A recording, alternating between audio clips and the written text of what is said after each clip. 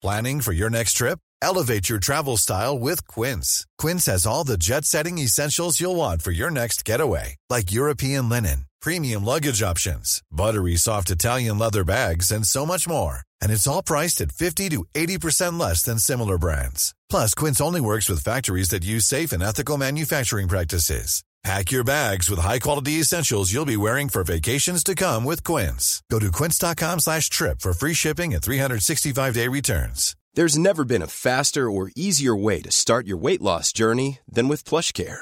PlushCare accepts most insurance plans and gives you online access to board-certified physicians who can prescribe FDA-approved weight loss medications like Wegovy and Zepbound for those who qualify. Take charge of your health and speak with a board-certified physician about a weight loss plan that's right for you. Get started today at plushcare.com/weight loss. That's plushcare.com/weight loss. plushcare.com/weight loss. Did you know that introducing your baby to fresh, authentic tastes as early as possible forms healthy and adventurous eating habits that will last your child a lifetime? As all of you mothers know, cooking new and different recipes from scratch is easier said than done in the great motherhood juggle. And that's why I'm delighted to be able to tell you about Little Tummy, a new cold-pressed organic baby food delivery. As well as being delicious, all recipes are designed by paediatrician Dr. Sophie Niedermeyer, with ingredients thoughtfully sourced to give your little one the energy and nutrients to live life to the full. Little Tummy can deliver every other week, and even better, they're offering our listeners 50% off their first order. So go check it out. You can find out more at littletummy.co. No UK in there, remember. And use the discount THEPARENTHOOD, all capitals, one word, to get 50% off. Thank you to Little Tummy.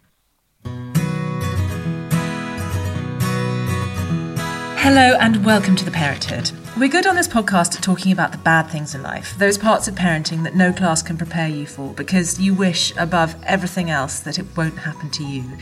Baby loss is about the worst thing that can happen to an expectant mother, and the episodes where we've had conversations about this subject have been some of our most downloaded. This week I've got two extremely brave women with me, women who I admire hugely.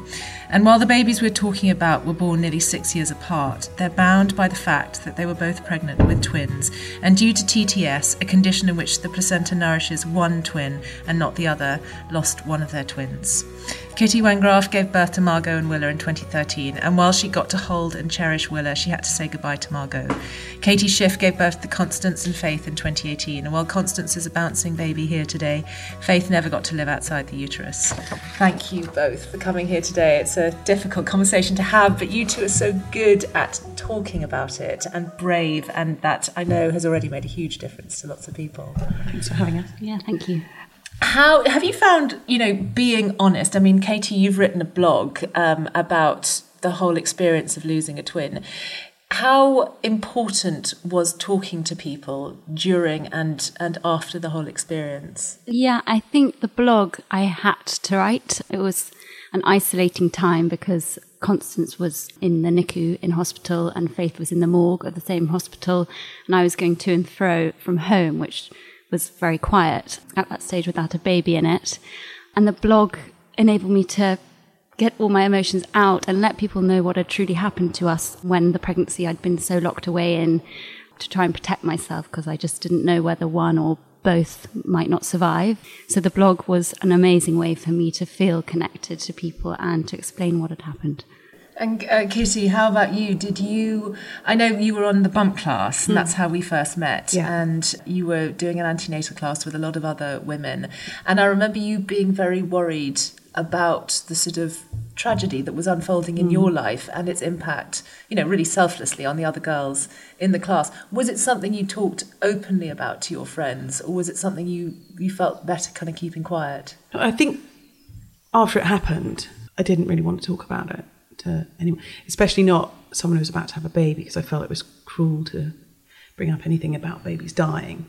So as the class went on, the odd person knew, and then I think they must have all told each other and everyone knew, but quite quickly, I suppose, everyone knew, and we didn't really talk about it, but I knew they said kind words every now and again. So they were really sensitive, but outside of that, I didn't really want to talk to anyone about it. And about being honest it more came out as kind of anger when people would overstep the mark, like touch my belly and say things like, oh, well, you must be having twins, when you don't know them. And like a woman in Starbucks did that to me. And I remember saying, that's the dead one, can you stop touching my belly? Which is really cruel, but I'd had enough of kind of going home and crying about it and thinking, I wish I'd said that. So then I just started saying that, whatever was in my head, or repeating something. If someone said something I thought wasn't very sensitive, I'd repeat the exact words back to them so that they could hear what they'd said to me, which is probably quite cruel as well, but it made me feel better. Because both Faith and Margot died quite late on in the pregnancy, and you obviously carried them until both of your twins were born. How did you tell people that, presumably you told people you were having twins once you get past 12 weeks, and we're sort of given to believe that if you get past 12 weeks, everything's fine. It's a difficult conversation to have. But you sort of want people to know. How did you tell people? I think I remember I think I locked myself away, actually. I don't think I did tell that many people. I think I told very close friends that the pregnancy was becoming incredibly tricky. I had operations into my tummy, which meant that going out and doing anything social frightened me, because people do touch your bump and they do smile and jolly about how big your bump is and how exciting about the twins. And I couldn't face it. I didn't want anyone to touch my tummy. It was so tender and sore. And I was so panicked. I thought I was potentially going to lose them both, that I didn't really want to tell people what was going on. I just kept it via text or call to really close friends. And aside from that, I sort of locked myself away. I get that you didn't want to talk about it, but did you want people to know so that they could not make inappropriate comments? Yes, when they were both born, but up to the stage of birth, I didn't know. With TTTS, one of the biggest problems is you really don't know until that baby has breathed its first breath whether it's going to survive or both are going to survive or neither. So I think I didn't know what was going to happen in the pregnancy. How could I tell other people what might or might not happen?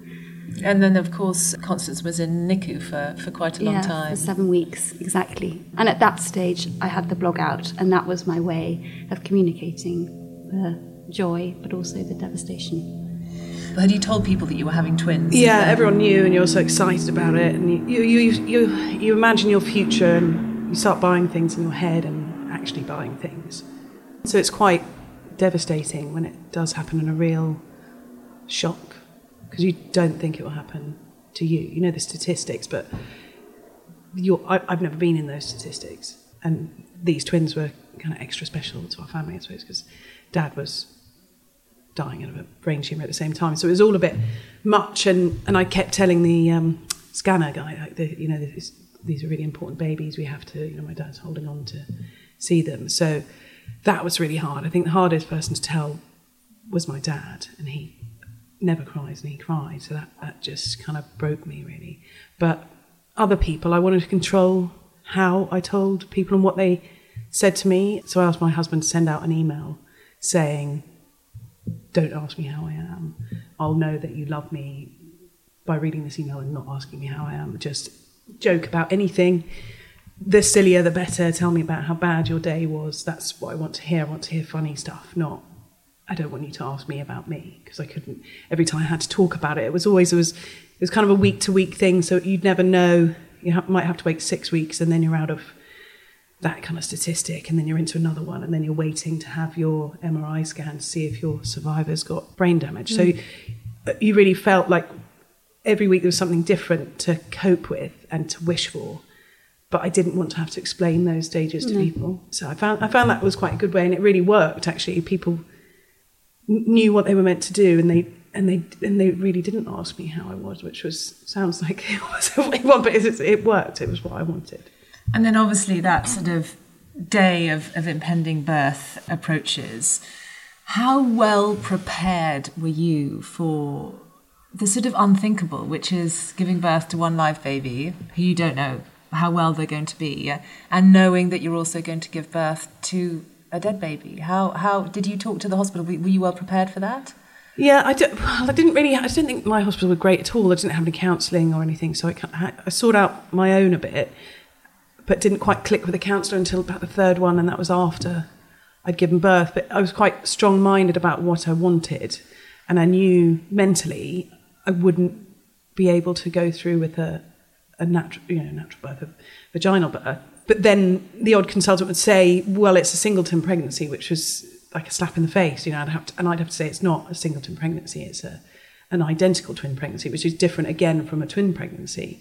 So, and more risks. And I said, if you're going to push for vaginal birth, I need to see the statistics on that. And with TTS, there's barely any information. So I ended up emailing some guy in Harvard and asking him, and he was really great, but he didn't know. So I just kept saying, I'm not having anything other than the C-section, because I just wanted her. It wasn't about, even in the pregnancy, it wasn't about me. It was just saving her. Ever since we lost one, it was, got to save her. And it went to quite dark places sometimes. I'd kind of think, if I can't save her, I want to go too. I want to be with her.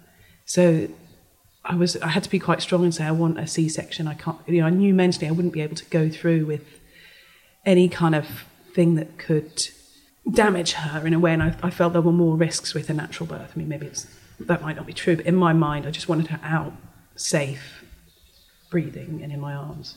And what about the preparation for giving birth to a dead baby and that kind of those conflicting emotions of that day? On the one hand, you're celebrating the birth of a baby that lives, and on the other hand, you're mourning the death or the fact that, you're seeing the baby that died a few weeks ago on the same day. I mean, that's got to be so hard. Mm-hmm. Well, I had a doula, which sounds ridiculous for a C-section. I had a doula on my first birth, and she was lovely, and she was a yoga teacher, and she was just so calming. So I knew my husband's not great with the empathy, so I just thought, I can't be sitting in a room for an hour and a half waiting for the C-section and getting the gown. I just thought it would be great if she was there. And she came and she brought a Winnie the Pooh book and just started reading from that, which I didn't know what I wanted, but actually that was the perfect thing at the time, just reading a story. And there was silence, and we were just listening to that, and then they came in and got the gown on and we went off. And then, was she in the theatre with you? No, that was just my husband, yeah. And then it all went a bit wrong. She came out and she crashed and she stopped. She wasn't breathing. She was kind of purple. So I thought, well, that's it. We've lost her too. So that I kind of gave up, and thank God they brought her round, and then we were in NICU. But I suppose I'd prepared myself to meet Margot, and I wanted to. And I'd asked the nurses, and then they told my husband, not me. There's a lot of that goes on. I think, protect the patient, which drove me nuts. So they told him, that Margot doesn't look very good, and it's not really a baby. And then he told me that, which aren't the best words. It's not really a baby. It's like, well, it's a baby. So I just wanted to see her, and they were quite sweet and wrapped her up in a little blanket that my friend's mum had knitted with an M on it. So we met her, and she was all kind of flattened, because people say different things to you, and it was great to have, there's a Facebook TTS site, so I could write on there, we lost her at 22 weeks, what will she be like? Because people have said that your body will absorb her, or there won't be anything left. So there are all these differing views that I was getting from doctors who were, they're wrong, it doesn't absorb, and there is a baby, it might be a bit flattened, but I wanted to meet it, and I'm really glad I did, really glad. She wasn't in a great state to take pictures of, but it was, you could see the little hand, the face, the feet, but I'm glad I can say to my daughter, I met her, and, because it almost makes me feel like they don't exist, and it formalises that they did exist, they were your baby, and you lost that. So, and I think it helps to have some finality to things as well. There'd be a disappearance if it went off and you never saw it. I think that acknowledgement is so important. I really do. Having had a stillborn baby myself, that's something I sort of fight for actually a lot. And I'm sure some people look at me and think, "Oh, stop rattling on about your dead baby the whole time." But it's really important that we acknowledge he existed, and he's a part of our family, whether he's dead or alive. And it's not something I would have anticipated before I'd experienced that. But it's one of the things I feel most strongly about actually in the aftermath. Katie, you obviously had this experience a few years later, and I do think slowly hospitals are dealing with this better. Would you say that you were prepared well and you got compassion and support when you needed it? Definitely. When things started going quite wrong, and the twins got TTTS. It was week 19 gestationally. So we got a counsellor given to us, basically, who then followed up the whole way through. We had a slightly different circumstance to Kitty because we had 2 operations, and post those, my uterus and womb couldn't really hold on. So I actually gave birth at 28 weeks because my waters broke, and that was then an emergency C-section. So was I prepared for that? No, but I was prepared for the fact that they might come a little bit earlier, not that much earlier, but a little bit earlier. And I tried to work out whether a vaginal or a C-section would be the best port of call. We'd been advised that potentially a vaginal birth might be safest, and that started to really panic me, the idea of pushing out a dead baby and a baby who may or may not survive. I think that whole process for a woman to sort of build up to is quite huge. So we ended up having a C-section. We were well prepared by a counsellor in terms of what the baby might look like and the memory making that we could then start when the babies were born. Ryan Reynolds here from Mint Mobile. With the price of just about everything going up during inflation, we thought we'd bring our prices down. So to help us, we brought in a reverse auctioneer, which is apparently a thing. Mint Mobile Unlimited Premium Wireless. How to get 30, 30, bit to get 30, bit to get 20, 20, 20, bit to get 20, 20, bit to get 15, 15, 15, 15, just $15 a month? Sold! Give it a try at mintmobile.com/switch. $45 up front for 3 months plus taxes and fees. Promo rate for new customers for limited time. Unlimited more than 40 gigabytes per month. Slows full terms at mintmobile.com. I'm Sandra, and I'm just the professional your small business was looking for. But you didn't hire me because you didn't use LinkedIn Jobs. LinkedIn has professionals you can't find anywhere else, including those who aren't actively looking for a new job, but might be open to the perfect role, like me. In a given month, over 70% of LinkedIn users don't visit other leading job sites. So if you're not looking on LinkedIn, you'll miss out on great candidates like Sandra. Start hiring professionals like a professional. Post your free job on linkedin.com/people today. And so when Constance was born, was she whisked away immediately to the NICU? Yes, she wasn't born in a very good state, so she was ventilated, and then they put her on my chest for a cuddle for a few minutes with her ventilation and all her other wires and cables. And I didn't really know what was going on. I think I was quite drugged up by the epidural, but that was quite an amazing moment, and one that really you can push for, and hospitals are starting to give mothers now, even if the baby's not well when it's born. But Faith was taken away to be cleaned up, and then I was taken to a recovery room. Fred went up to NICU with Constance, and Faith came to me. It was a really special moment for me. I loved it, actually. I loved meeting her. I loved being a family with one of our babies for the first time, and obviously I couldn't be with Constance till the very next day, so it sort of started a new family for us within that tiny room. And did you ever have both girls together? We were really lucky because when Constance was in NICU and was more stable, they very kindly at Queen Charlotte's allowed for Faith to be brought up to the NICU, to a private bereavement room, and we got photos of them together. So it was very special. And how do you feel? I mean, like I said, there's all these conflicting emotions. Did the happiness outweigh the sadness of the reality of that day? Or did you find that actually, even though everyone was telling you should be happy, you actually felt more overwhelmingly sad about what you'd lost, even though this was no surprise? I don't actually remember, it sounds terrible, but I don't remember feeling happy on that day. I don't think anyone's ever asked me that question, but I don't think there just wasn't a happiness to it. It was almost there was a relief that once she was once she'd started breathing, that she was alive. I remember that relief because I thought it was all over. But it wasn't a flood of happiness that she was alive. It was relief that after all this, thank God, because in a moment I thought, everything was gone. So I definitely felt relief. But I think I didn't really feel happy in myself again for a long time, a very long time. I felt love for her, but the joy, which I hadn't really thought about, but the joy wasn't there. I mean, you obviously have an older son. He's Fred is 2.5 years older. I mean, did you feel that happiness when Fred was born? Or is it totally in... Yeah, you're totally in love, and it's there's a different feeling. It's shiny and kind of perfect. Everything's perfect. It's kind of like being in love. Like everything's just going better, and you're walking out with the buggy and the baby and everything. The sun's shining, of course it is. And no one's telling you, I'm sorry. Yeah. Everyone's telling you congratulations rather than I'm sorry. Yeah. Yeah, I think because you miss your future and you know what that was meant to look like. And now I feel like I'm permanently on a different path, that I can see that other path. I can see what our family would have been like with Willa's sister. And it would have been complete. And we decided, when we told it's twins, it's perfect, great, that's it, job done, family's done. So, we've continued, but it took me a long time to even think about getting pregnant again and back to myself. It wasn't the same at all as having Freddie.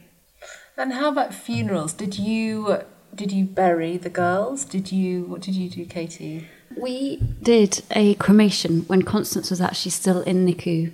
There's a certain amount of time that they'll hold a baby in the hospital before they need to move them on. So I had an extraordinary kind of day where I started in NICU looking after Constance, and then was at a funeral director's, which is somewhere where I never expected to be, sitting with my husband, having just given birth a few weeks ago to beautiful babies, and one of them sadly was going to be coming to this funeral director's. But we did it, and I got all our friends who are godparents to the girls, who we thought about being godparents to the girls when they were both still going to survive, to become godparents still to Faith and Constance, and they all came to the cremation. And actually it was a really special day. I probably was still in a lot of shock, so in a way my body allowed me to cope better than it might do now. But it was lovely to see friends who I hadn't seen for ages, and share not just the joy of Constance, who was doing brilliantly in NICU fighting away, but also share the sort of joy of this tiny little Faith, who is going to be a huge part of our lives, and hopefully they will always remember her. How about you, Kitty? Guy did the arranging, because I just couldn't have done that, and I'm glad he did. But he had to push quite hard. I remember him telling me they called through a few funeral directors, and they varied from saying, well, there's nothing to cremate, to, well, there won't be anything to cremate. Before she came out, we didn't know what to expect. So they said, there's nothing to cremate, or... How could people be so insensitive? So that one was awful, and he said, I'm glad you didn't have that one. Funeral director, I mean, they deal with death and grieving people the whole day. Yeah, we found one that was amazing, and I didn't realise that. I think they do part of it for free, which I didn't realise until the book babies. came. Yeah, which is so kind of them. But the ones we found were just, not the guy found, and I think they're behind Chiswick, but they were so kind. They said, you'll probably get maybe at best a teaspoon of ash, but if you add some teddies that were special to her, that will create more. So it's a very practical, and you want practical stuff that you can do. So we sent the teddies off, and we were at the funeral place, and they hadn't told us, but they automatically kind of upgraded the coffin, which, because we sent too many teddies. But they were so kind of them not to ring up and make a big thing. They just did it and gave us this bigger coffin, and then we had the ashes, and I knew I wanted to put them in a ring, so we got a ring design. So I wear that now every single day, and it's got a stone from Guy's grandmother that we found that we thought was plastic and turned out to be a complete sapphire. So, and then I designed it so there's kind of a circle, my ring, circle with the two, Fred and Willa, within the circle, and then outside of that is Margot stone. So it's kind of a head and a thing, and I wear it every day, and it's probably, a lot of people comment on it, and so I stopped wearing it because I couldn't talk about it. But now, I think it's 3 years on, and I wear it all the time because I just love it. And my daughter knows it's her ring, and she knows Margot's in there, so she knows she's going to get it when she's older, and sometimes comments on it. But yeah, that makes me feel happier when I wear it. It's nice to have something close to you, isn't it? I've got a locket with a piece of William's hair in. But you're right, that I remember so well when I was still so raw, I'd wear it. And I remember someone it's a really beautiful old locket, and someone picked it up and said, oh, that's lovely, and kind of took it. And then said, oh, was William's one of your children? And I said, yes. And she's like, oh, how old is he? And I was like, well, he's dead. And it was just sort of one of those really awkward moments. And we were at a sort of dinner party, and it was not the time for the dead baby conversation. You don't want to tell but them. at the same time, I couldn't lie. I couldn't be like, oh, he's 4 months old. Yeah.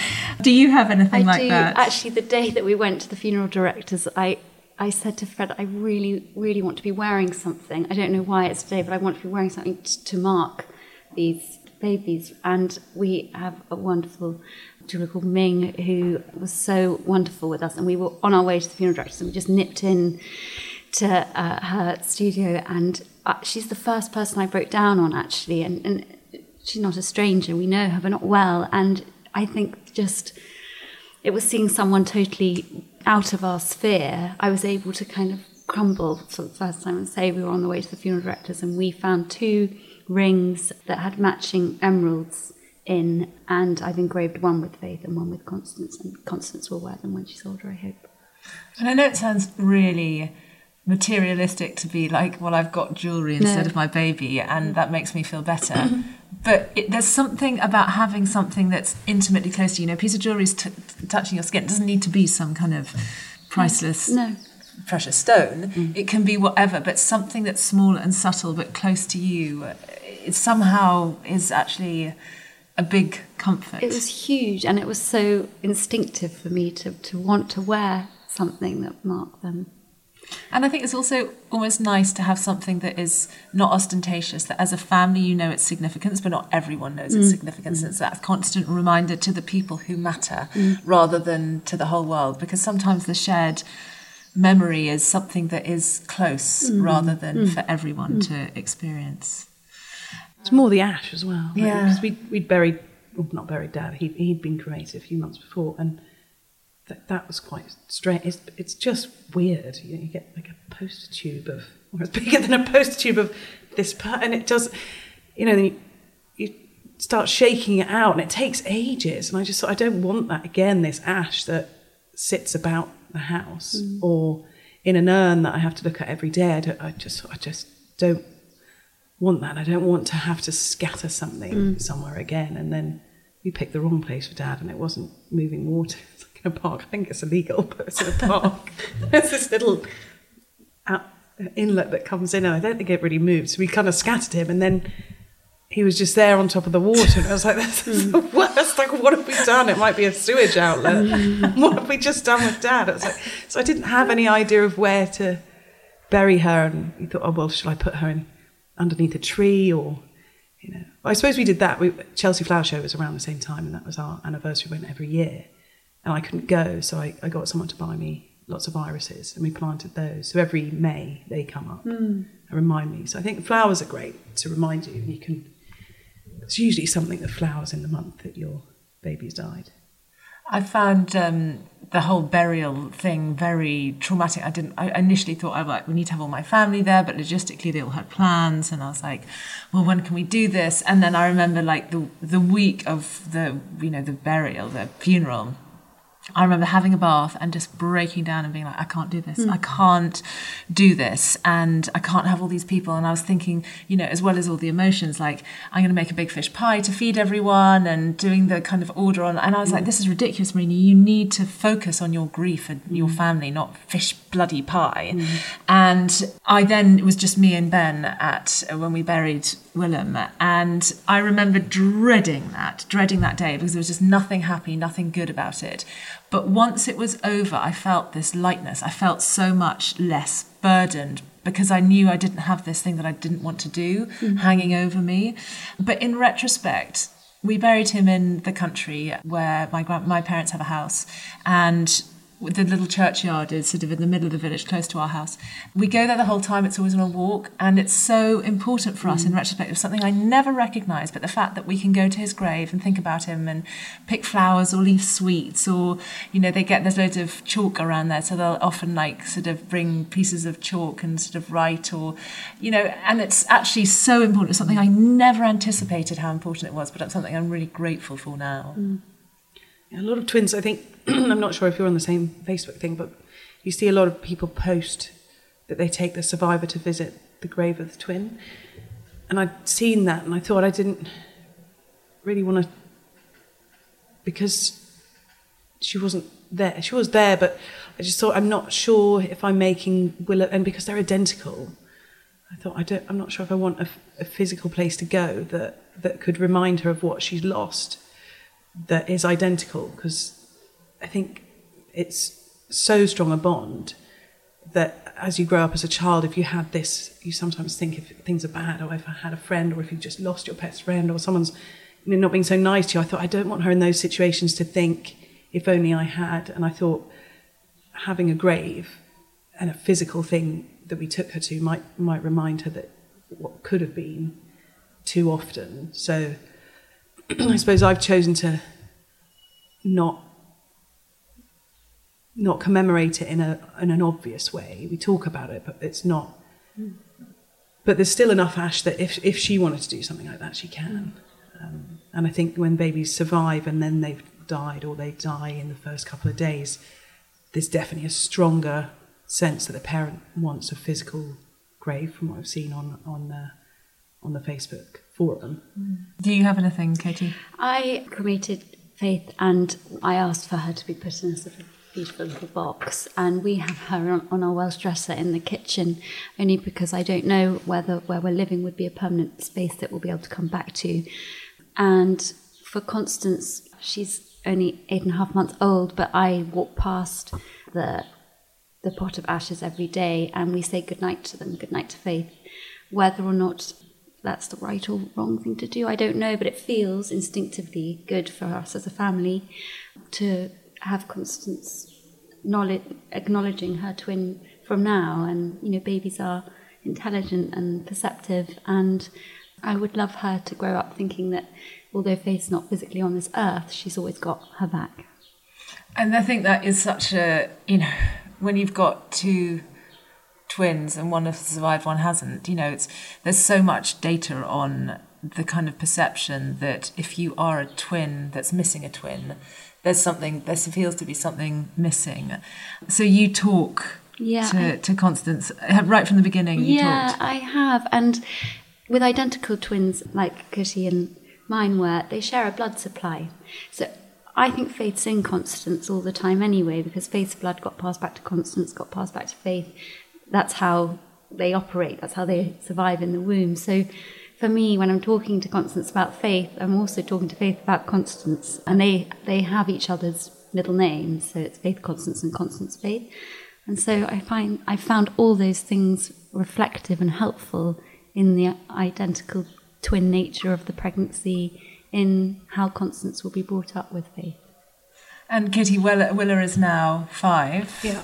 And how often, how much does she know? How often is Margot talked about? Well, we don't. I think what Katie said was beautiful about the blood supply, because I sometimes think, I heard that you have a DNA or in your brain as a mother of the babies, the children that you've had. So I used to think about that. But with Willa, I knew from reading about twins, before you have them, before we lost her, reading about twins and the bond. And we've got twins on my mother's side who are identical. So I know there's a strange thing that goes on. Like my auntie sent my mother the same present, and one's in Australia and one's in Ireland, but somehow they managed to send her the same makeup bag. So I know there's kind of freakish things like that between twins that can't be defined. So and every now and again on a Twin as Twins forum that I'm on, there'll be someone who comes on and says, I've just found out I'm a twin.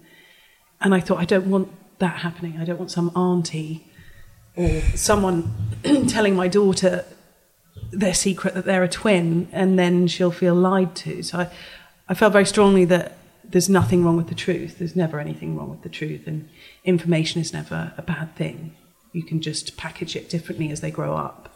So we've very much simplified it, just said that she wasn't, it didn't work out. Something happened with the bloods, and it didn't work out, and she wasn't meant for this world, and she's not here with us, but we still love her, and we talked to our son about it, and we talked to Willa about it. But not too much. My husband didn't want me talking about it too much, so I had to. So sometimes I'll talk about it when he's not around, but not very much. It will be just a 1-2 minute thing, because I want it to be passed by, so it seems normal. and something we just sometimes talk about. And she definitely understands it like that, because she tells people, I had a sister. Sometimes I get a mother emailing me saying, I didn't know your daughter died, and then I have to explain it was, in utero. But she very much feels like she had a sister, and she doesn't mind people knowing that her sister died. And she seems to only bring it up maybe every 6 months, or I think it's when someone else is talking about their family.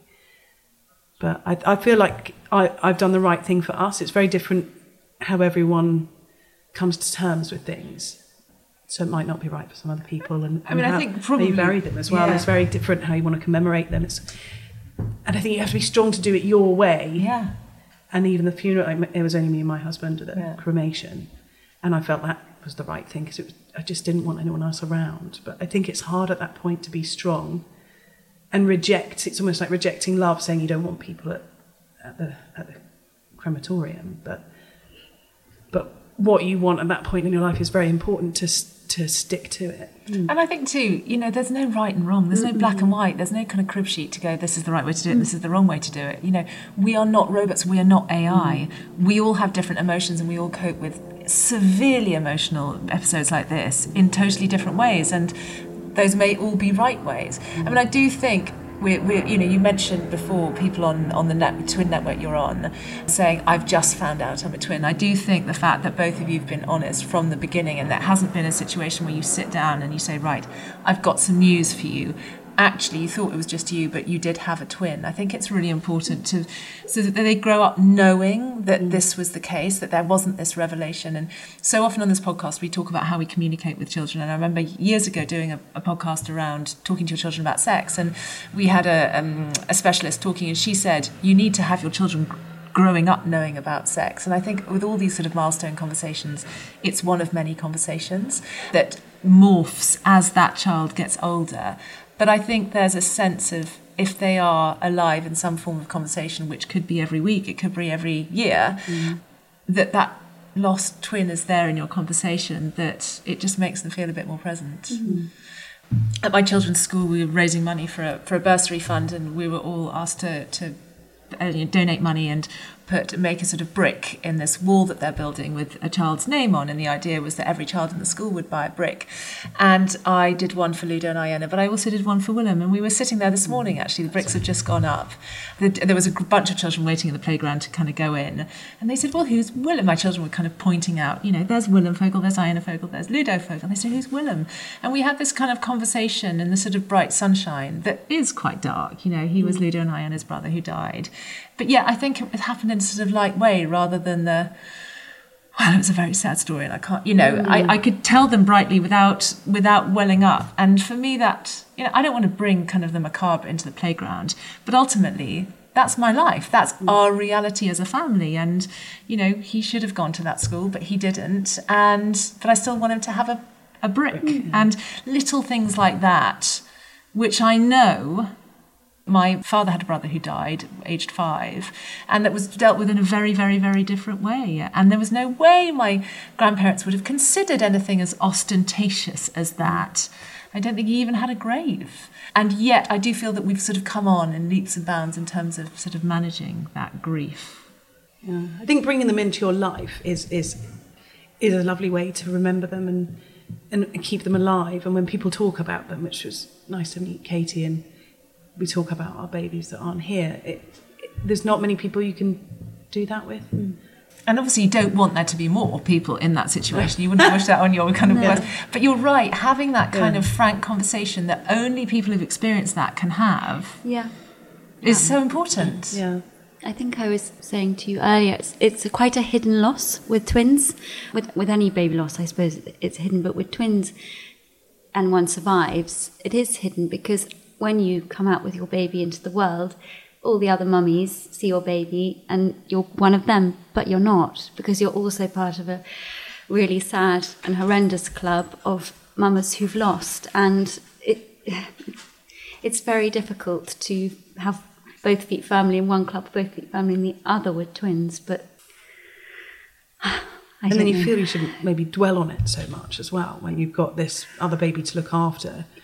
You feel a bit bad sometimes for kind of thinking about it too much, but you can't help yourself. With identicals, you're looking at one, and you know exactly what you've lost. And as she grows older, because I think you always do that to yourself. Twins, doesn't it? And you kind of, it's almost like a punishment that you'll think of it again, and it's like you're beating yourself up about it, but you can't stop yourself doing it. We definitely try and keep it very matter of fact, but information based, which I think's really worked for Willa, because someone said to her once, you killed your sister, which she didn't tell us for maybe 2-3 weeks until after they said, and it obviously upset her. But I said, what did you say? And she said about there was a blood vessel that didn't work. And so she knew some of the medical facts because he told her in bits and bobs. So she knew it wasn't her fault. So I felt really happy that she could come back to that child and say, no, I didn't. And also that she felt that she could talk to you about it. Yeah.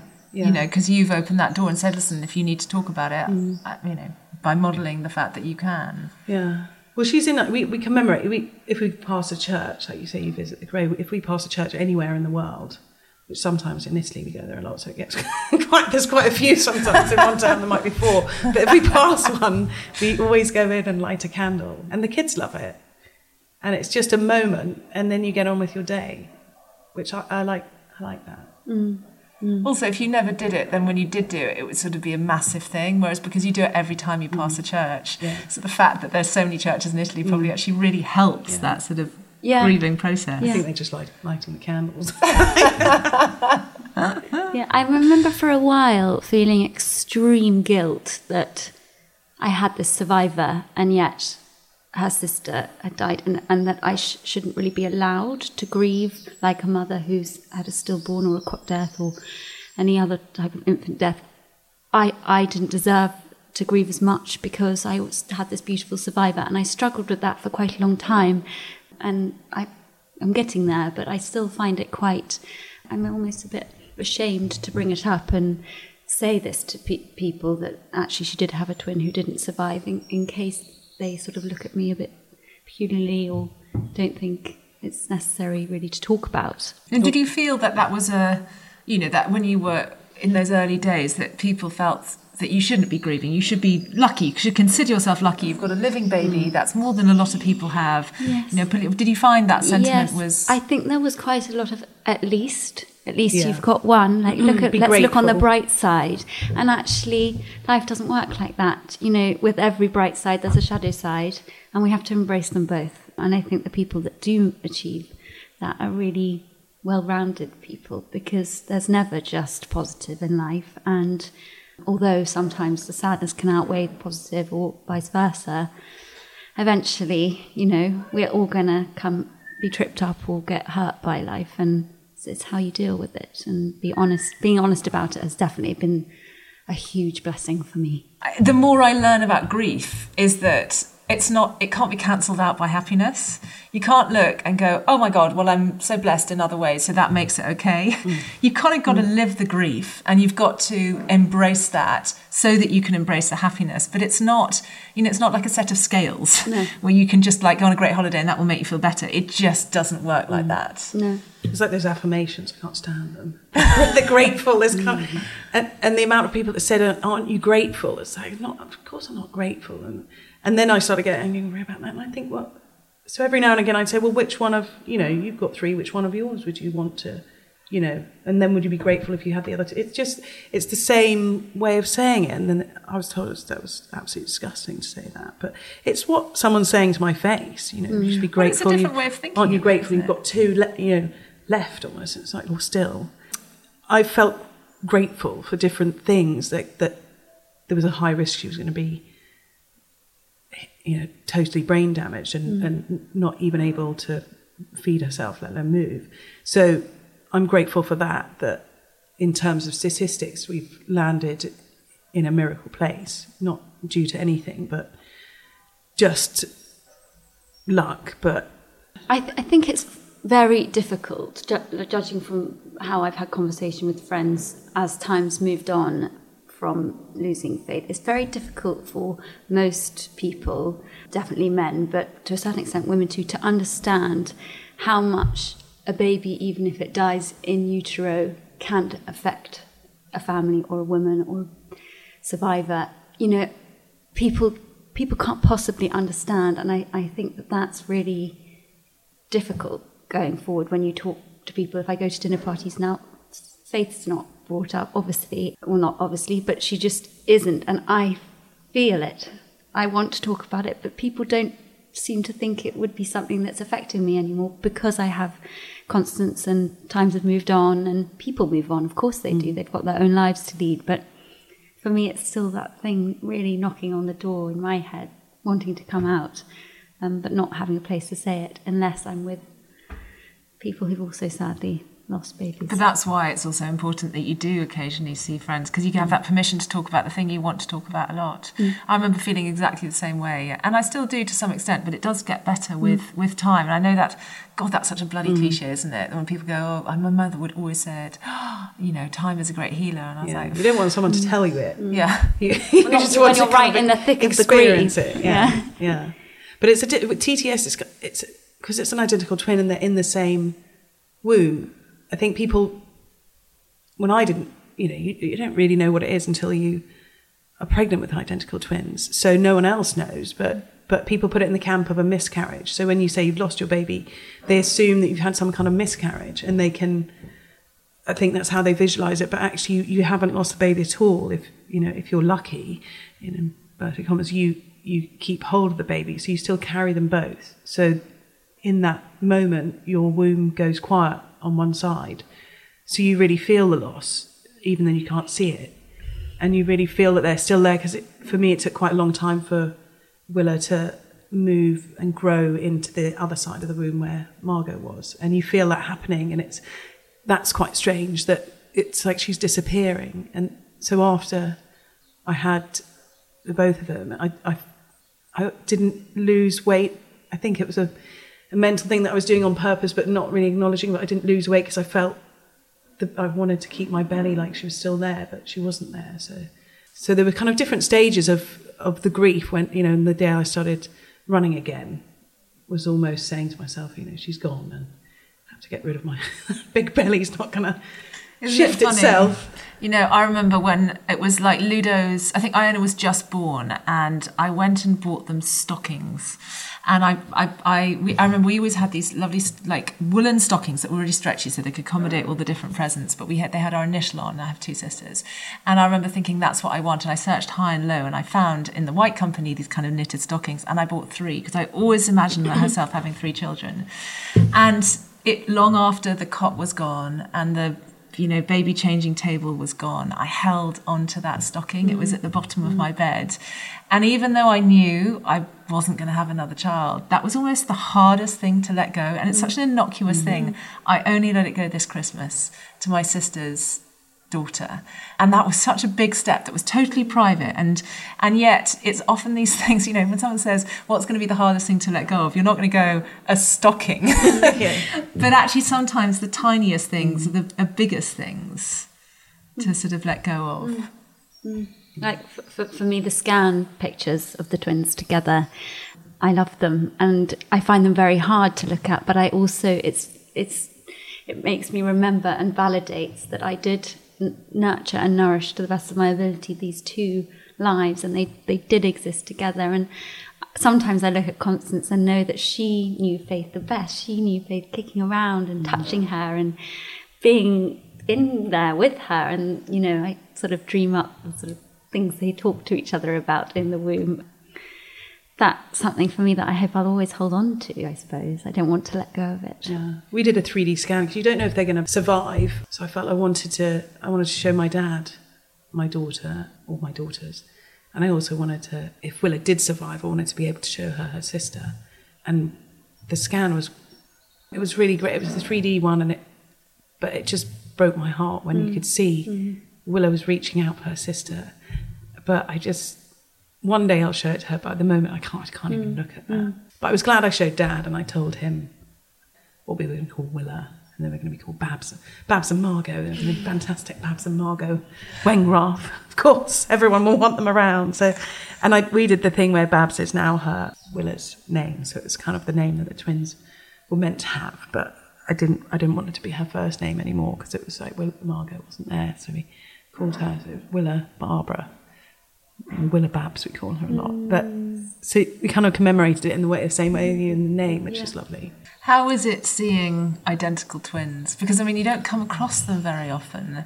You know, with me, I see babies the whole time, and you kind of, but does it feel like you come across them all the time. a lot? Yeah. It's that strange thing of once you start thinking about something, they crop up everywhere. Or if you meet someone for the first time, you suddenly see them everywhere. I don't know if you've experienced that before, but if you're trying to get twins, pregnant, everyone's pregnant. Yeah, and with twins, I see them all the time, especially the identicals, probably because I'm more alert and aware of them than I ever would have been. And double buggies get me really big time. Terrible thing. But you're right, it's that back to that sort of unexpected thing that you bought and then you couldn't have. Or dressing them, like, are they, you don't say, are they non-identical and you just dress them the same, or are they identicals? Because I'll be able to carry on with my day if they're non-identicals and you just dress them the same. But you can't walk up to a mum and kind of start interrogating her about. And then when they do dress them the same and they're not, because you can see they're non-identical, it's like, oh God, I wish honestly, can you stop doing that? Just dress them slightly different. It's difficult. We have, our best man was due with his identical twins the day before us. So that was all going to be perfect, and part of that other path that we're never going to get to, and this, you know, and they were going to be friends. Their boys and my girls were, you know, there would have been 4 identical twins, and of course my husband and they've been best friends since they were 8. So it was, you know, it was absolutely perfect, and then that is all over. So I found it very hard. I just couldn't, and she went through a difficult time. You know, she was in NICU, so it's terrible to say, but that almost made me feel for her again. Like I could see her again, maybe because there's no easy twin pregnancy. But I just found it took me 5. So now they're at school with my Willa in the same class, which that was quite a lot to deal with, because we've only ever been out for dinner, so I don't see her sons because it was just too hard. So I knew they were going to come to the same school, so I forced myself over the summer to see them, and they're little boys, and they've got their own characters, and you love them. And it wasn't such a big thing finally when I was kind of in front of it and faced with it. But in my head, I built it up so much that I couldn't do it, and I really had to make myself do it. And then I turned up on the first day of school, and there's a set of identical girl twins in the class. So it's just ridiculous. And then I think, well, that would be 6 in the class, 6 identical children, which is bizarre. It's like, that's just not normal that you have so many identicals and they're all in Willa's class. But yeah, on the street I see them all the time. My husband he never seems to notice them. But the taxi driver, I don't know why, they'll always tell me when I get in that they're an identical twin or a twin, and they just seem to pop up. It's like people are throwing them in front of you. When I was going back into hospital with Constance for sort of further surveillance, I bumped into a sort of vague friend that I'd known quite a while ago who was pregnant and going through the kind of special care pregnancy journey. And actually, it's been really good for me because I could support her. And it was almost like, okay, twin pregnancies are such a challenge. I really want one to succeed. I really want this to happen for them. And she's just had her babes and they're in NICU but doing well. And she sent me photos of them. And I've actually really loved seeing them, because seeing NICU tiny babies identical next to each other in a cot, although it's not what I had, I am really grateful that some twin pregnancies do work, because otherwise it would be so sad if everybody is It's so hard, because I think I was aware that people didn't necessarily want to share their pregnancy news or their birth stories with me after William died. But the fact that I was being then ostracised or being kept in the dark, I have massive FOMO, it would upset me more. And I remember actually very well, a really good friend of mine was pregnant. She found out she's pregnant like a couple of weeks after me, and we were sort of pregnant together. And then when her little girl was born, I went to see her in hospital, and I held her, and she was the first baby I'd held since I'd held Willem. And it was actually a brilliant environment because her 2 older children were there. So I couldn't, I want to say I couldn't indulge my emotions, but I held her and I kept it together. And it was hard, and she was aware of it, but we didn't acknowledge it because it wasn't the right time with her children there. But I walked out of that hospital, I just felt so much stronger. I felt really proud of myself for having done that. And then that first had gone. You know, I then was that sort of fear of the holding another baby was gone. And I think if I'd if I'd not embraced that, if I'd not forced myself to hold that baby, I think that would have lingered and ultimately potentially taken away more of life than, had I just confronted it. But it wasn't easy. No. I think back to it and I want to cry. I remember being quite shaky, but I think it probably is. I suppose when you lose a singleton, it's easier because you've got lots of other singletons who are around, whereas with identical twins, they're so much rarer, even though they seem to follow you around. Yeah, and you're not going to get it again. That was the thing. It's as soon as I'd had them, I wanted to have another set, almost. And I saw your sister, actually, she was great, and she said, give yourself time, and you've got to give Willa time, and she's a special one, so you've got to allow the space to love her as she needs. You've both been through a lot, and it was a rational chat that I needed, rather than, I'm just going to get pregnant and try. And then people say stuff like, you're just trying to replace the loss, and it's like, well, that's not. I think it's what human I'm doing. instinct. It's not that basic. Yeah, you want to hold her, like when I lost Margot, I wanted to hold my friend's baby, and then I thought she'll think I'm really weird if I dash around like she just had her baby. But I had a real urge to hold a baby and just cuddle something or buy a dog. And that's what I did. I bought a dog, and it was amazing. She was just great to have this little puppy that I could cuddle and cry into her fur, and she was amazing for us. Yeah, we've got a dog too, and she's literally been like the other baby in a way, third baby. And what about birthdays? Because obviously that day that you celebrate, and actually for your little ones, it is important to celebrate. I mean, you obviously, Katie, haven't done the birthday yet, although it's not far off. How has that been for you, Kitty? I think that's one of the hardest things, the year anniversary. I think, so now I try and remember to write to my friends if they've lost a parent or there's some big loss in their life, because I think that is one of the hardest times again. And it's once you've been through it, it's the week before and the day before that is harder than the day of. And unless you've been through it, you don't know that. So I often write to people and say, look, it's going to be hard, or I'll talk to the husband and say the week before is going to be the time when they'll need the support. So take time off work. The day is it's almost a relief when the day comes around, and it's not, and everything hasn't fallen apart when you've woken up and it's just another day. But the few days before that, that's not what you're thinking. You're just absolutely dreading it. It gets darker and darker, and you think it's going to culminate in darkness on the day. But actually, I feel that it's the lightness actually on the day. Yeah, it's quite strange. We thought we had a party for Willa, and I bought lanterns, and I got Freddie to write on the lantern, and it was, some people get a cake for their twin, and they carry on doing that. I thought, I don't want to do a cake, but I thought I'll set off this lantern. But we're in a Fulham back garden with kind of houses all around us. So we went out, we'd had the birthday, people had come round, so it was really nice. And it was happy, and my mum was there, and I was holding Freddie's hand and Willa's hand, and my husband started lighting the lantern, and then we kind of both held it and let it go, and then it went up.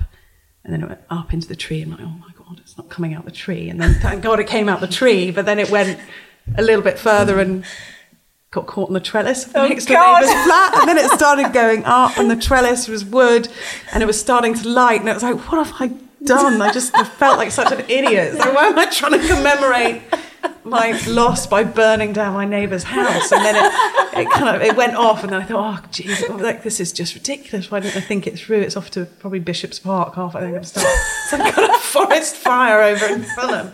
So we've never done that again. So now it's like that's kind of the best and the worst. So now I don't commemorate on the birthday anymore. We just celebrate Willa. These stories are the only stories we can have. Like, I actually have tears coming out of my eyes with laughter. Yeah, I found Mother's Day really hard, and that was not expected, maybe blindly by me, but I woke up in the morning thinking, oh, it's Mother's Day, and burst into floods of tears, and just found it so overwhelming and emotional that I was this mother to 2 babies, and there's one gorgeous baby that, again, like Kitty said, we're so lucky, but touch wood she is well, but it just felt like there was such a big private loss that was hidden and I could never resolve.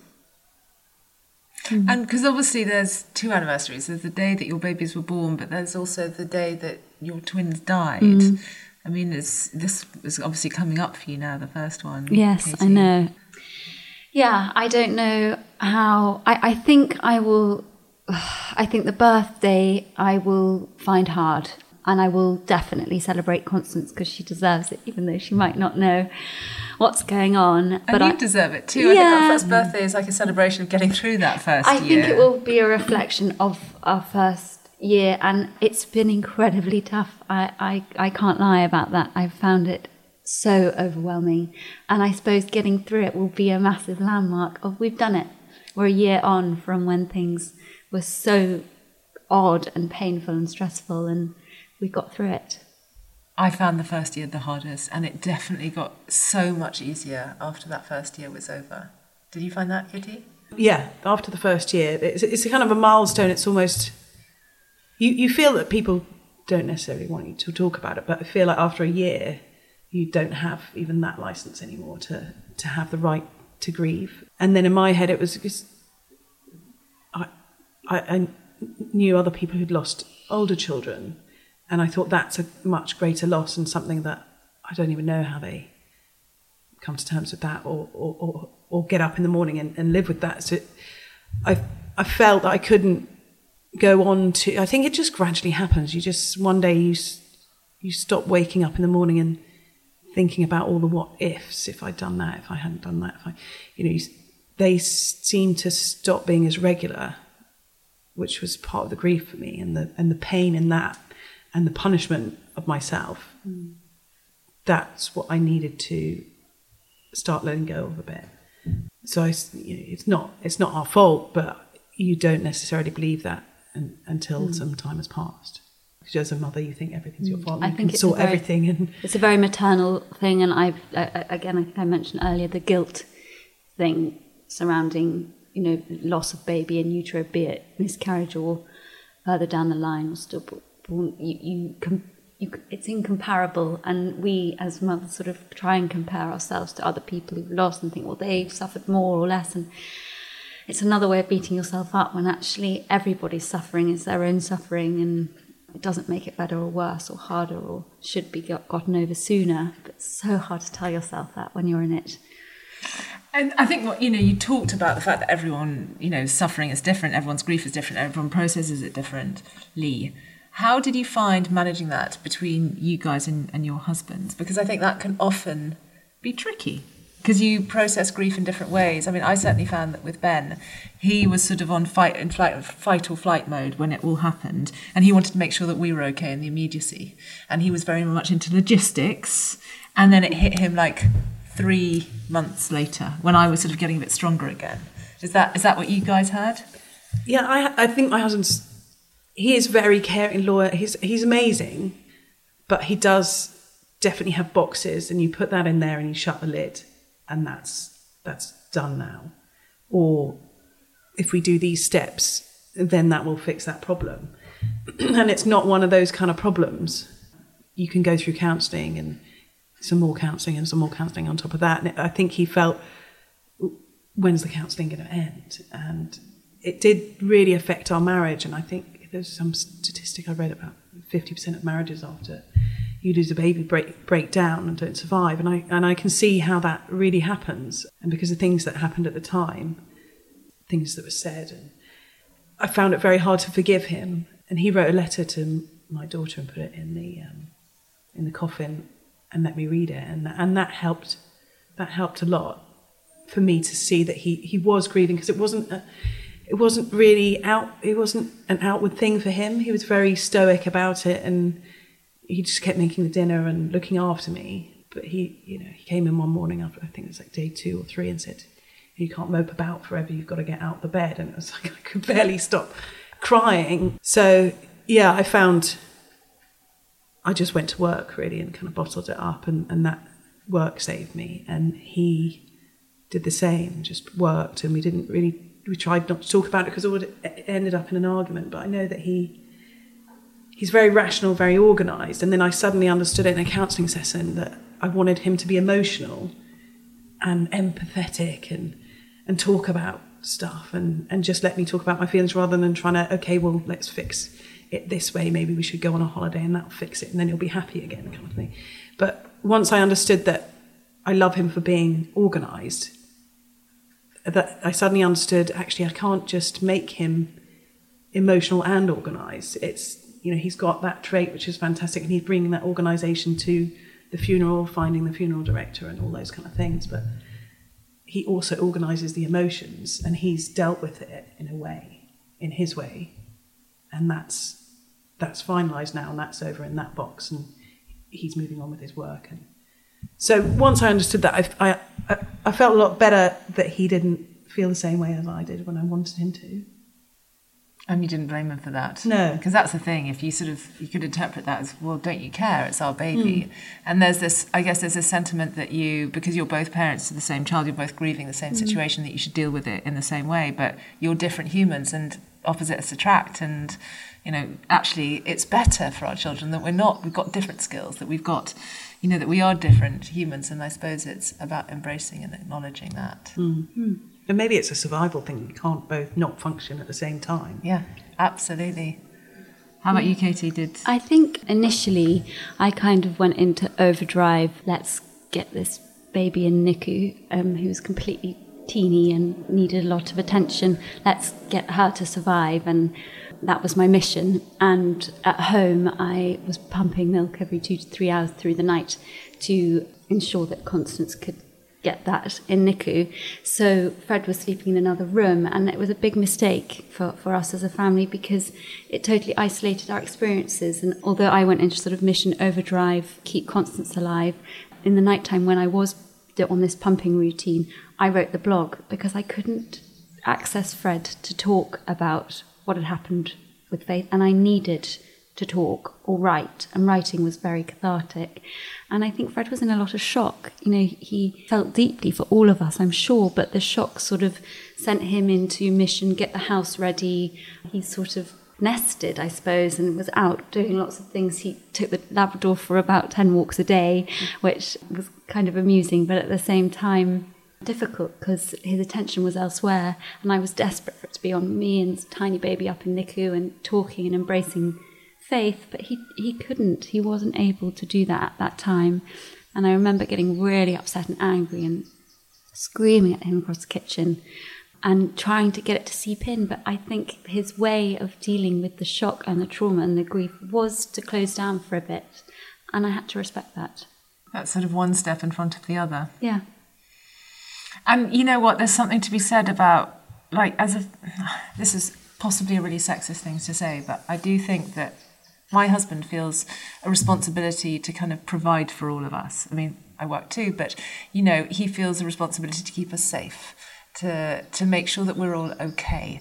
And when your baby dies, you failed, haven't you, as in something that no one's given you that job officially, but something you sort of vowed to yourself that you do. And there's nothing you can do about that, especially when you're in a situation like you girls were, where there was this sort of, will this twin survive, will they not? And I guess they go back to then what they can control, which is earning money, logistics, organisation, making sure there's food in the fridge and dinner on the table, or whatever it is. And I guess rather than them ignoring you or not caring, it's a way of them saying, well, I will do what I bloody well can. And I guess that feeling of regaining a little bit of control. Everything's out of order, let's try and repiece it back together. But that thing about failure you mentioned is really interesting because it's definitely something that I've massively felt going forward into motherhood, that because the pregnancy had failed to some extent and also been an incredible success on the other hand, in motherhood I felt this huge sense of pressure for things not to fail again, for me not to fail as a mother. And part of the grief for Faith, I think, has come out in that. How can I best protect and be the greatest I can to Constance? And with that comes a sort of element of perfection, and you cannot be the perfect mother. There's no such thing. And with that, then a huge amount of anxiety, which I've really suffered with. And I think that that's been the overriding outlet for my grief.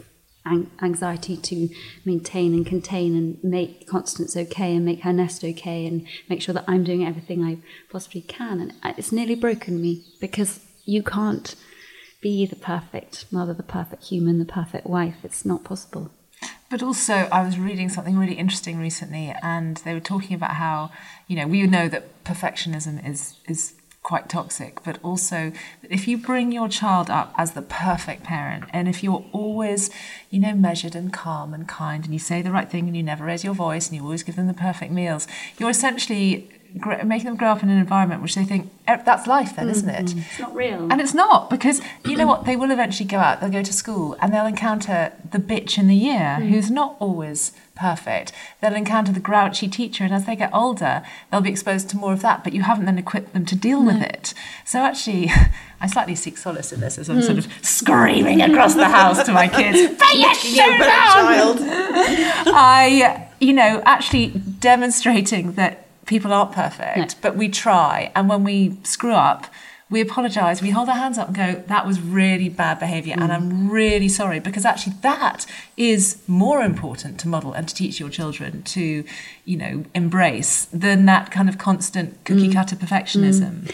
Yes, I think the perfectionism that I'm suggesting is to do with keeping the baby alive and safe and protected, and then it spirals out into other sort of cookie cutter molds which don't exist and shouldn't exist, that gradually dropped off, but at the beginning it was quite heightened that something's going to kill her, something's going to happen if I have the wrong, the nanny put the wrong blanket on her and it wasn't the one with the holes. That would make me really think this person doesn't care about Willa. They don't care if she suffocates, and it kind of went to, instead of being rational, it was you're thinking that they shouldn't be in your house because they can't care for her properly. They're going to end up damaging her. Yeah. And then I think that comes up with me with particularly with doctors now, because we had some things that could have been a lot better, and potential for saving Margot, but you never know. But now I'm paranoid if someone does anything wrong, like spell a name wrong, like happened before. So with this pregnancy, I've written a paragraph so I can give it to nurses and say, look, this is what happened in a previous pregnancy. I'll be quite jumpy about it, but I don't want to have to keep explaining, because they ask you about your previous pregnancies and you have to explain it again and again, and it's too much to go through. So I've written it all out on a piece of paper and I just give that to them, and I say if I'm picky about things and I ask you questions, it's because it helps me feel that you care for me properly, and that's just how I am now, which is extremely jumpy, I think, with people. And then I've passed it on to my children a bit, that when they're at the doctors, I say if there's anything you want to ask them, and if they don't, I say, why don't you ask them about this? So they know that they can ask questions and determine their care, because I want them to have that confidence. But and you're sitting here 20 weeks pregnant, your fourth child. Are you finding this pregnancy stressful, or is this a sort of blessed relief that it's uncomplicated? At this stage, it's better, but I think that explaining of your past is difficult, because we actually had one before this, so it's almost like you're losing count. Like I said, the fifth baby, but the one before had Edwards syndrome, so she wasn't going to survive, so we had to get rid of her. But so it's like it's just too much death. It's like I've got to explain one after another, and that was all too much when people were taking my details at the beginning, and I think I took an hour and a half in the first appointment to get them all out, and I said to the nurse, I'm fine, I don't need any counselling, and the midwife, and I saw her again recently, and I was like, oh, okay, I don't know if you guessed, but I wasn't fine, and you were right to offer me counselling, but now I am myself. The longer it goes on, the much more confident I am, but at the beginning it was kind of, you imagine it's just not going to work, and that another pregnancy won't be easy again. Yeah. Do either of you wish that you'd done anything differently in your experiences, either in the sort of pregnancy part, or dealing with grief, or dealing with the reality of giving birth to a live baby and a dead baby? Is there anything that you look back on and think, I wish someone had told me that, or I wish I'd known about that? Is there anything? I think the giving birth to a dead baby, I'd prepared quite well, and the hospital had prepared me well for. And so identical twins pregnancies are there's things that happen in them that won't happen with other, and they say things like it's a high risk, and that goes into your head, but it doesn't really go in deep enough because you're buoyant on the fact that you're going to have identical twins, and you've got this bonus child. That's amazing, and oh my god, I can dress them the same, and have this buggy, and you've planned. You're already not listening to them by the time they've told you. But there wasn't enough for me. I think you got really good information about TTS, but I wrote off to Tamba, and then my husband left the letter on his desk, and it just got covered up by other things. So I think if I did it again, I'd have the symptoms of TTS on my fridge. Yes. How hard your belly goes. I didn't know the symptoms of the syndrome, and I had them all, but I was too frightened to bother the hospital, which I think a lot of people are with the NHS. They've got so many people going in there and asking things of them. I just didn't want to bother them, and I didn't think, our case was as stressful as it could have got. And they're so rare. You need a specialist, because even now on the TTS forum, people come up and they've been told to go home from the hospital, and all of us who've had to, we kind of pile in and say you've got to go to A&E now, and you've got to tell them your baby's dying, because it's critical. The speed at which you got the laser treatment, which can mean that brain damage, or 35% chance of getting brain damage for the survivor goes down to 5%. But I didn't get that, so I suppose that's the one thing that I was always annoyed about. That I knew we should have been, I thought I'd read somewhere that we should be scanned every 2 weeks, and I told the doctor, and he said, "Oh no, you're fine. We're going to do it in 3 weeks." And it was at a critical point. And that if we had gone the week earlier, we would have been caught and got the laser, potentially. I don't know, or the laser might have meant that they both died. You never know. But it was things like that those are the things that run through your head. What if? The what ifs. And I think if you're aware, you almost become, we've talked about it, you almost become your own doctor, and you start looking up research and Googling, and they don't want you to Google, but... I was looking up medical essays and bringing things into the hospital that they didn't even know about to check about, because I was just desperate, really. Yeah. And you're trying to work out what's going to happen. But I think for me, I found a couple of angels in my pregnancy, and you were one of them, letting me come to the antenatal, and your sister. And then there's Kypros Nicolaides, who's a TTS expert, who we bumped into after it all happened. But he said, this is what's going to happen. But where other people would say, well, it's too early to tell, and then you're left in a limbo and you don't know. But I think information and finding out the information and saying to the doctors, I want to know this. Can you tell me the worst case scenario and the best case scenario? For me, that made me calmer. But I wish that I'd looked into, that I'd had those symptoms, I think, on my fridge. And I wish for other women who've got identical twins that they are, you've got to be confident and sometimes tell a doctor they're wrong. And I did tell the doctor he was wrong about the 3-week scan, but it was too late. I the same had, at the crucial point, a 3-week scan rather than a 2-week scan, just because there wasn't a session available for me to be scanned on the system, and it's my biggest regret. But then it may still have been that I was at stage 2 TTS. I had the laser, and one of our babies got brain damage, probably because of the laser. So it's catch-22. And when you've got all these hormones, progesterone, it just makes you a much nicer person, or it makes me a much nicer person. I'm less likely to question people when I'm pregnant. So the normal me, unpregnant, questions everything.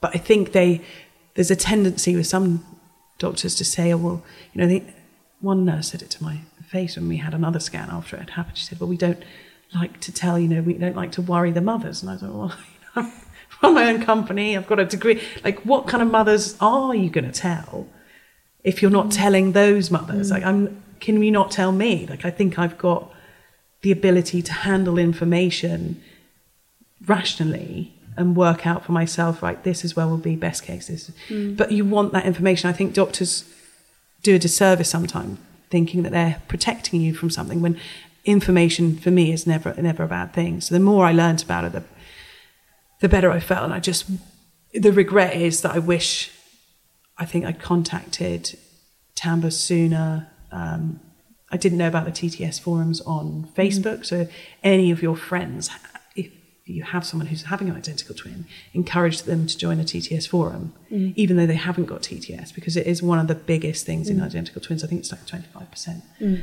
likelihood that it's going to happen, which sounds massive, but when you're pregnant, you just think it's not going to affect you. And in terms of sort of resources, I mean, you've mentioned a few of them, the TTS Facebook page and the Tanva. Obviously, there's your blog, which I've got to say is just, it's heartbreaking, but it's also searingly honest account of what happened to you. And I think sometimes it is really comforting just to read. Remind me where people can find your blog, it's Katie. www.faithandconstance.com. And are you updating it? I actually will update it in due course with what's happened since. I'm sure most people don't want to know, but I think that the throes of motherhood, when you've got a loss running alongside it, and for me, I was a new mum, so I think I would like to document some of the emotions, the anxieties and the stresses that I've gone through, in the hope that other people who are feeling them know that someone else has felt them too, because that's given me huge solace, and Kitty has helped me hugely with that. And, you know, I put you two in touch about a month ago, and it was so lovely. You walked in here today like great friends. I could just see that closeness and camaraderie between you two, and honestly, it just made me so happy. But it is like a sort of fast track, isn't it, to closeness and intimacy if you can share an experience that so few people have experienced. So I guess getting in touch or asking if any of your friends know of someone who has experienced the same thing. And I mean, what I found was that not everyone wanted to talk about their loss in the way that I did. But, you know, I had one friend who absolutely didn't want to talk. And then I remember another friend who, again, you know, wasn't a great friend, but she said, why don't you come over for tea? And we sat down and we talked for about 3 hours non-stop. And it was so helpful for me just to talk to someone about a shared experience that none of other of my friends had ever experienced. It's strange. You think that it might. My husband, when I was going to meet Katie, he said, "Is that a good idea?" Meaning, I don't think you should do this. Is what he was really saying. And I said, "Well, I want to do this." Meaning, you're not going to stop me. We're going to have a massive argument. So that's the end of that. And I didn't know how I'd feel. I thought it could, you know, because I was in quite a good place as well, and it took a long time to get there. And being pregnant again. But actually it made me feel good being able to talk to you and say this, you know, there is an ending to this. There is an out and a lifting that happens so gradually that one day you turn around and you realise you haven't cried for maybe 3-4 days, and you feel better about yourself for that. And that I felt that helped me being able to tell you that. Yeah, it helped me hugely too. Well, thank you too. It's been an amazing conversation to have, and thank you for being so generous with your time and your emotions and your stories, because I know it's going to be a huge help to people. So thank you. Thank you so much. Thank you. And thank you all for downloading another episode of The Parenthood. It's not always easy to hear this conversation, and it's certainly never easy to have them, but it's brave women like Kitty and Katie whose honesty help other women get through a situation they just don't know how to navigate. If you've liked this podcast, please don't forget to subscribe, rate and review us. It helps the podcast find new listeners by boosting us in the charts. For the day-to-day stuff, you can follow me on Instagram. I'm at marina.vogel. You can see what I'm recording and let me know what you want to hear next. But in the meantime, from all of us, thanks for listening and goodbye.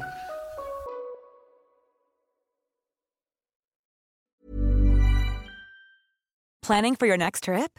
Elevate your travel style with Quince. Quince has all the jet-setting essentials you'll want for your next getaway, like European linen, premium luggage options, buttery soft Italian leather bags, and so much more. And is all priced at 50 to 80% less than similar brands. Plus, Quince only works with factories that use safe and ethical manufacturing practices. Pack your bags with high-quality essentials you'll be wearing for vacations to come with Quince. Go to quince.com/pack for free shipping and 365-day returns.